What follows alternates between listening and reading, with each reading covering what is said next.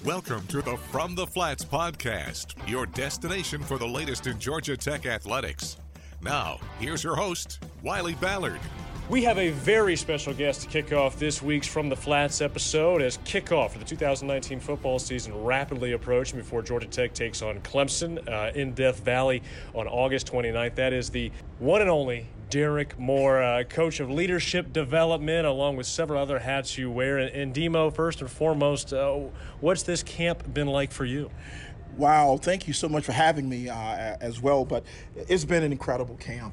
Watching the transformation, the transition from the old to the new, and watching these coaches really set the bar, set the standard for what the expectations need to be in this new era of Georgia Tech football. And Coach Collins has done an amazing job of painting pictures and really capturing for our student athletes, our football players, what the new culture is about. He's all about culture and what a yellow jacket looks like in this new culture. So camp has been amazing. The energy is through the roof. The energy is, you hear the music, you hear all of these things that I think young people really gravitate towards. It really makes it relatable to them. And Coach Collins really knows the buttons to push when it comes to, this 18 to 21-year-old. And for those who might not have been able to place who you are, they've heard the voice now, familiar with all the trailers, whether it's on social media, on YouTube. And not only just as of late, Coach Moore, I mean, you've been here since the very early days of Chan Gailey. So this is your third staff that you worked with. Chan Gailey for a number of years, Paul Johnson, all his 11, and now Coach Jeff Collins. I'm curious, in your opinion, what is the calling card of this staff? Being one of us. Coach talks about what does it mean to be one of us. Someone who is, on the cutting edge, someone that's really focused on maximizing every moment, giving the kind of effort that he expects, Coach Collins expects, and his staff expects. Being able to experience the process with our student athletes. So the coaches are not necessarily independent of what the guys are going through and what they're experiencing. The coaches have made themselves a part of that because it's an us experience. It's not just, we're dictating what you're going to do and how you're going to do it, but we're going to participate in it with you. And I think that's unique for a program. Whether it's a drill or it's a water balloon flight after practice, right? The coaches are fair game. Well, speaking of the coaches, a bunch of familiar faces have come back. Marco Coleman, Nathan Burton, Brett Key, so many. But one that is, in my mind, related closely to you is Tashard Choice because of all the pregame speeches on YouTube. You're the majority of them, but Tashard had one famous one before Clemson in 2007. What's it been like having a chance to see him on a daily basis again? Well, I can tell you one thing. His one trumps all of mine. I don't know about that. It's close. There's a lot of good ones. That was an awfully good one that Choice did. And Choice being here, of course, I get a little emotional talking about him because of where he's been and the experiences we had together here at Georgia Tech. And he is a class act. Just it's hard to make him like Tashard Choice. And now that he's a coach here now, it's taking me a little time to get accustomed to that's Coach Choice now, Yeah, that's not Tashard. That's not little Tashard anymore. That's Coach Choice. But there is nobody that I think fits the role. He is a yellow jacket through and through, understands what it takes to be successful both academically and athletically here at Georgia Tech, and he understands the culture here at Georgia Tech. Nobody, I think, on the planet could have been chosen to be the running back coach here but him. And he brings that smile and that energy and that intensity back, and more than anything, his passion for this institution. And he conveys that to his players. Every one of them are just so impressed with his passion for the things that he has great conviction for. And he has a conviction for a lot of great things. And he just wears that on his sleeves. He's an amazing example for these guys. And someone that's not removed from the experiences of Bobby Dodd, and walking Yellow Jacket Alley and walking to practice at the Rose Bowl. I mean, these guys get to sit in the room with a guy that experienced it all and no different than Nate Nate Burton and Marco Coleman and, these guys that we brought back that are who Georgia Tech really is. And pulled off that win over Clemson, who was undefeated. A lot of high expectations there. And that speech, which you can find on YouTube, just Google YouTube Tashard Choice Clemson speech. You'll find 4 or 5 different versions of it. But I'm curious, the end of that speech, and it's been a calling card really, from that season onward, that we gonna fight till we can't fight no more and lay down and bleed a while, and so on and so forth. Where did you first hear that? Where did that come from? Oh, my gosh. Believe it or not, way back when I was in middle school, I actually heard my middle school coach quote that, and I think it's an actual quote from Theodore Roosevelt.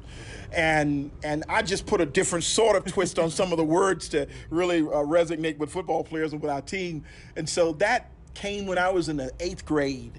And we were a bunch of little kids around, and I heard the coach before the games, we're going to fight till we can't fight no more. And he was going and and I didn't remember the speech, at that age, but I remember him saying it. And I was so inspired, I just jumped up, a little 8th grader, fired up, let's go win the game. That's and you guys went on to win, won the Won the game. All right. That's right. And the speech just you can't validate the speech, you didn't win the game. So we're going to win the game. And sure enough, I went back to him and said, Coach, where did you get that speech? He told me, Theodore Roosevelt, and he said, this is how he quotes it. And I took that from the time that I left middle school throughout my high school and college days. I've used it, and then as I've gotten to Georgia Tech, I began saying it. Didn't know if the guys would really stick, but they caught it, and it became almost a famous pregame little quote. So that's really the history. And it all started under the Albany, Georgia sun in middle school for Derrick Moore before a football game. That's right. How about that? Who would have thought? I tell you what, modest origins. That's for sure. Humble beginnings. But, Coach, as we wrap up here, I am curious, Clemson rapidly approaching. Have you thought about how you're going to address the team without giving away any trade secrets, but have you already started to think about what you're going to say? The language of my messaging, usually it comes from the head coach. His method behind what he wants to do. So the language that they're going to hear in Death Valley or in Clemson is going to be what Coach Collins has already said. I'll just say it in a way that I do it to get it to them, but it won't be anything from the things that Coach Collins has already talked about from the time he got here in January when a great group called The Program came. And boy, did they give us some unbelievable experiences in getting us internally and externally tough. And I've got an awesome thing I'm going to bring in from that experience. And I think I just gave that away, but you don't know the details. We'll keep it quiet. That's right. But definitely, we're going to take the language of Coach Collins, and boy, he's got a great language. And when you take those things and reiterate them, it's as if they've heard it before. I'm just saying it again and doing it in a way in which is a little different style to it, but it's what the head man has said. Well, Coach, thanks again for the time. Always good to see you. Thrilled to have you around. We look forward to seeing your coverage throughout the season and with some inspiring words, and hope to begin the start of something special here in 2019. Thank you so much. Go Jackets. All right, that's Derrick Moore. We'll be back in just a moment with more on From the Flats. On August 22nd, ESPN and the ACC bring you ACC Network. Get closer to the conference home of 15 championship-winning programs.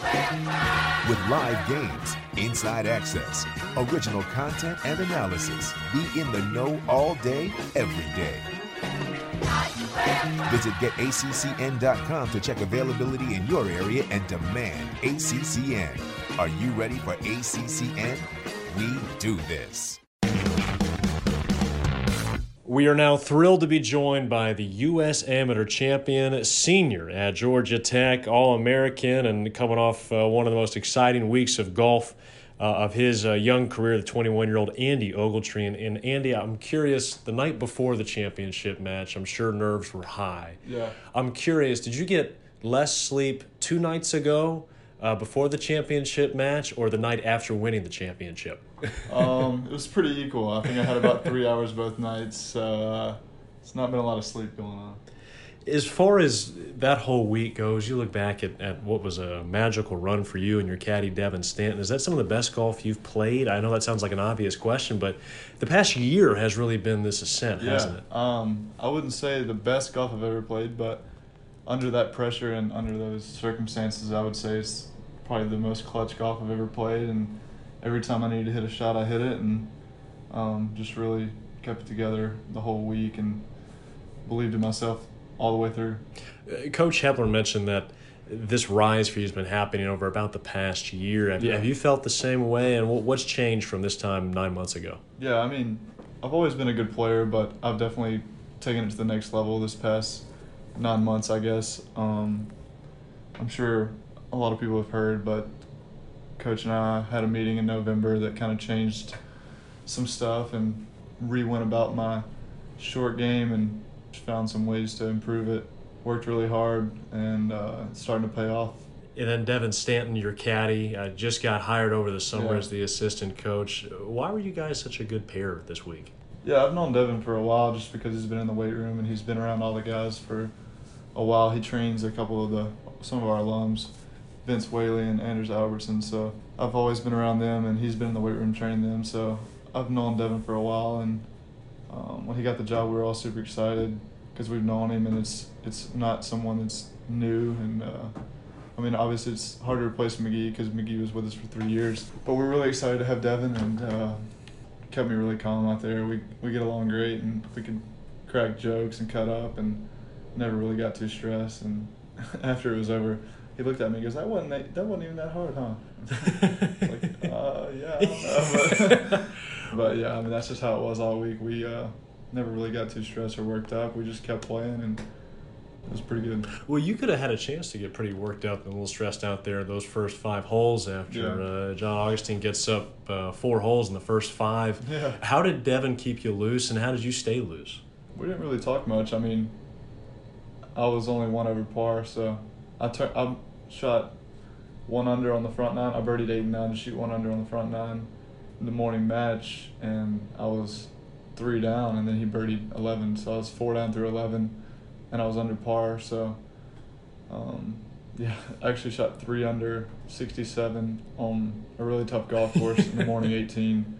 Nothing to be ashamed of or anything like that. I mean, he shot the course record in the morning.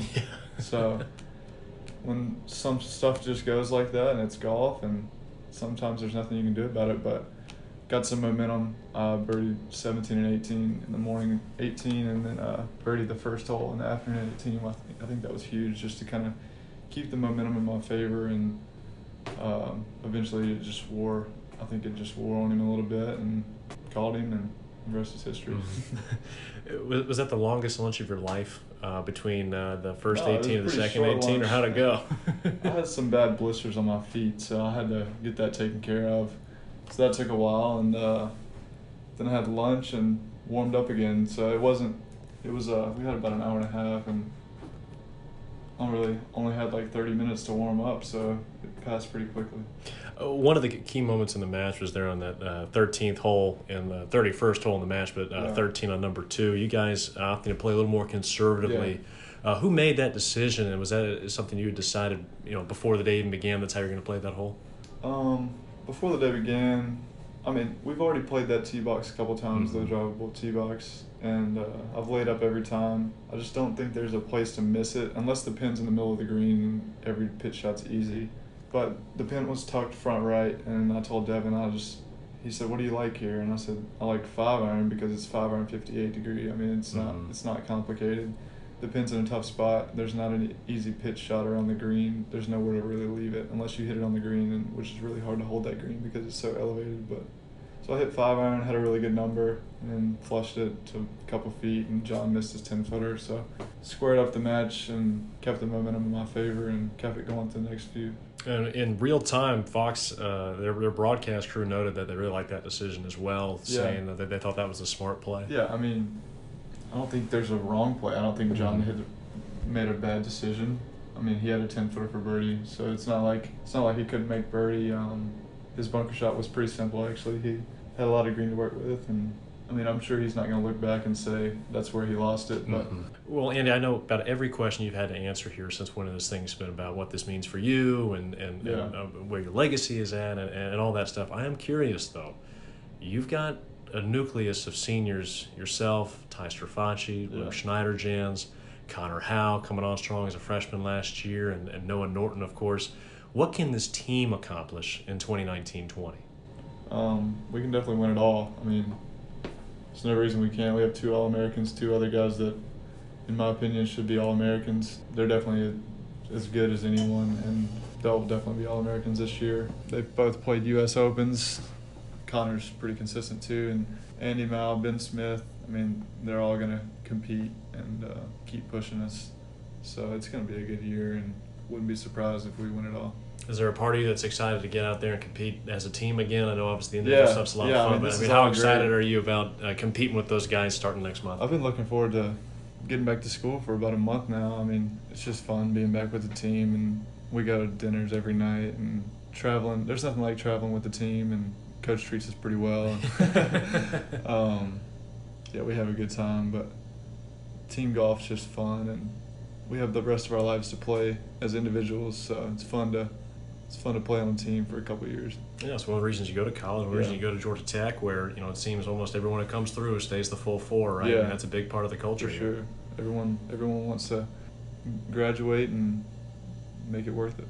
Sounds good. Well, Andy, thanks for your time. You've done a phenomenal job not only on the course but off it, handling all the attention. Yeah. And look forward to seeing all you guys back in action starting the first week of September with the team at Carpet Collegiate and throughout the year. Appreciate it. Thank you. Right. That's Andy Ogletree, the 119th U.S. Amateur Champion, just this past week at Pinehurst Golf Course. When we get coming up next, we'll speak with defensive coordinator Andrew Thacker, who gives us his thoughts on preparing for Clemson Tigers. This is From the Flats.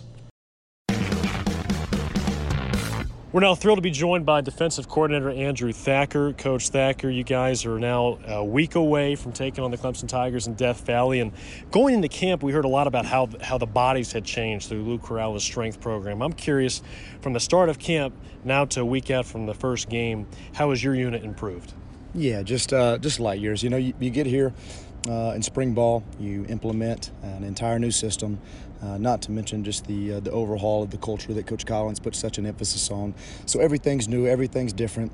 Words, communication, parlance, everything is literally different. So there's a huge learning curve. So we've got to be patient. It's one day at a time. We try to get so much out of them so quickly. But I think coming into the fall camp, obviously, again, talking about the physical change that they made, but more so than anything, just having an adaptation of what we're trying to get done. Again, from a culture standpoint, from being around Coach Collins, understanding expectations, understanding standards, how we practice, and then all the pieces that, particular to the defensive unit, communication, what we're trying to install, schematic. It's the second time that they've gone through it. We have some really, really mature guys that have a great, high care factor. So we've just become light years, from where we started. Can you shed some light on what a typical game week looks like for you and the defensive side of the ball as you're entering week 1 here? When does that above-the-line depth chart get set? Sure. So it's never ending. Yeah. Never ending. Yeah. Every single day, Coach Collins makes sure that we leave the team meeting knowing that everything is earned, not given. So the above-the-line depth chart is flexible based off everyone's performance, day by day, week by week, game plan by game plan. But we're starting to get a better feel. Obviously, the guys have a very strong body of work, obviously from spring ball, and then going into fall camp of what they've proven over that time. There's a lot of cumulative reps that we've had an opportunity to observe, see where guys are at, see how they developed, and you start to build a trust and a rapport with the guys that are above the line. One of the items you discussed in your media scrum on Wednesday afternoon was your third down defense, your Prowler package. What can you tell me about that? Sure. Yeah. No. Every offense, all right, they have weaknesses too, as many strengths as Clemson has, which they have elite strengths. They have weaknesses, so we're always trying to exploit them. We will always try to create negative plays to get the opponent behind the chains, behind the sticks, off schedule. So in third and long situations, when we're doing that, and we're at a great advantage as a defense, statistically and then just commonsensically. So in those moments, you make them more one-dimensional and try to pass the football. So we try to find our most disruptive, fastest defensive players that we have, so it can be a very flexible unit. You're not worried about stopping the run and having the bigger bodies in those moments. So DBs are playing outside linebackers and linebackers are playing defensive ends and pass rushers. So really fun for the kids. We just got to get them in those situations. Well, you're trying to shut down or at least slow down a Cartersville, Georgia native quarterback. You yourself from Cartersville, have you gone back to any local friends and family looking for some way to slow down Trevor Lawrence? Yeah, absolutely anything we can do. The young man's elite. Dare I say, he's a generational talent. He's special. All of the accolades that have come their way, preseason rankings, defending national champions, they are all of that.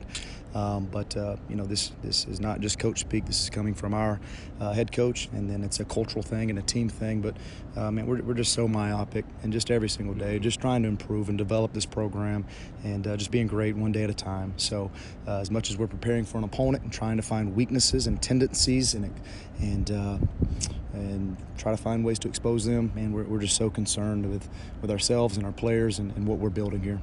Before we let you go, I'm curious, you're going to be taking on the number one team in the country according to the AP, going on the road in Death Valley. You played at Furman just down the street in South Carolina. Can you anticipate what your emotions are going to be like personally having a chance to take on number one? Yeah, so we try to train our kids in the same way. Obviously, it's a unique opportunity. It's college game day. You come to a place like this to be in these moments. As a coach, certainly as a player, as a recruit, you come to a place like this to be in these moments. But outside of that, we try to train and put them in stressful situations every single day at practice. Just mentioned it, but we just had a put the ball down period where the music is absolutely deafening in practice. You can't hear you and I talk from one another, which we're 2 feet away from each other. Exactly. And we put them in stressful situations where they have to be in a crazy environment and communicate at a high level, use hand signals at a high level, execute at a high level in a very stressful, fast tempo environment. So we try to do that as much as possible, so when they get into a big time stage like that, that they have a trained behavior and they fall back on their most basic level of training. So as great as a moment and an opportunity it is for us as a coach, as a program, and for our kids, we're training for these moments so that we don't flinch and we don't blink when it comes to game time. Well, the first of many moments a week from Thursday, Coach. Thanks for the time, and best luck. Look forward to seeing you down on the field at Death Valley. Thank you. Go Jackets. That's defensive coordinator Andrew Thacker. That'll do it for this week's episode of From the Flats. We'll have one next week previewing the Clemson Tigers and the Yellow Jackets as they open up the 2019 season. You've been listening to the From the Flats podcast. Be sure to tune in to the Georgia Tech IMG Sports Network on game days for live coverage, and subscribe to this channel to get the latest news on the Yellow Jackets.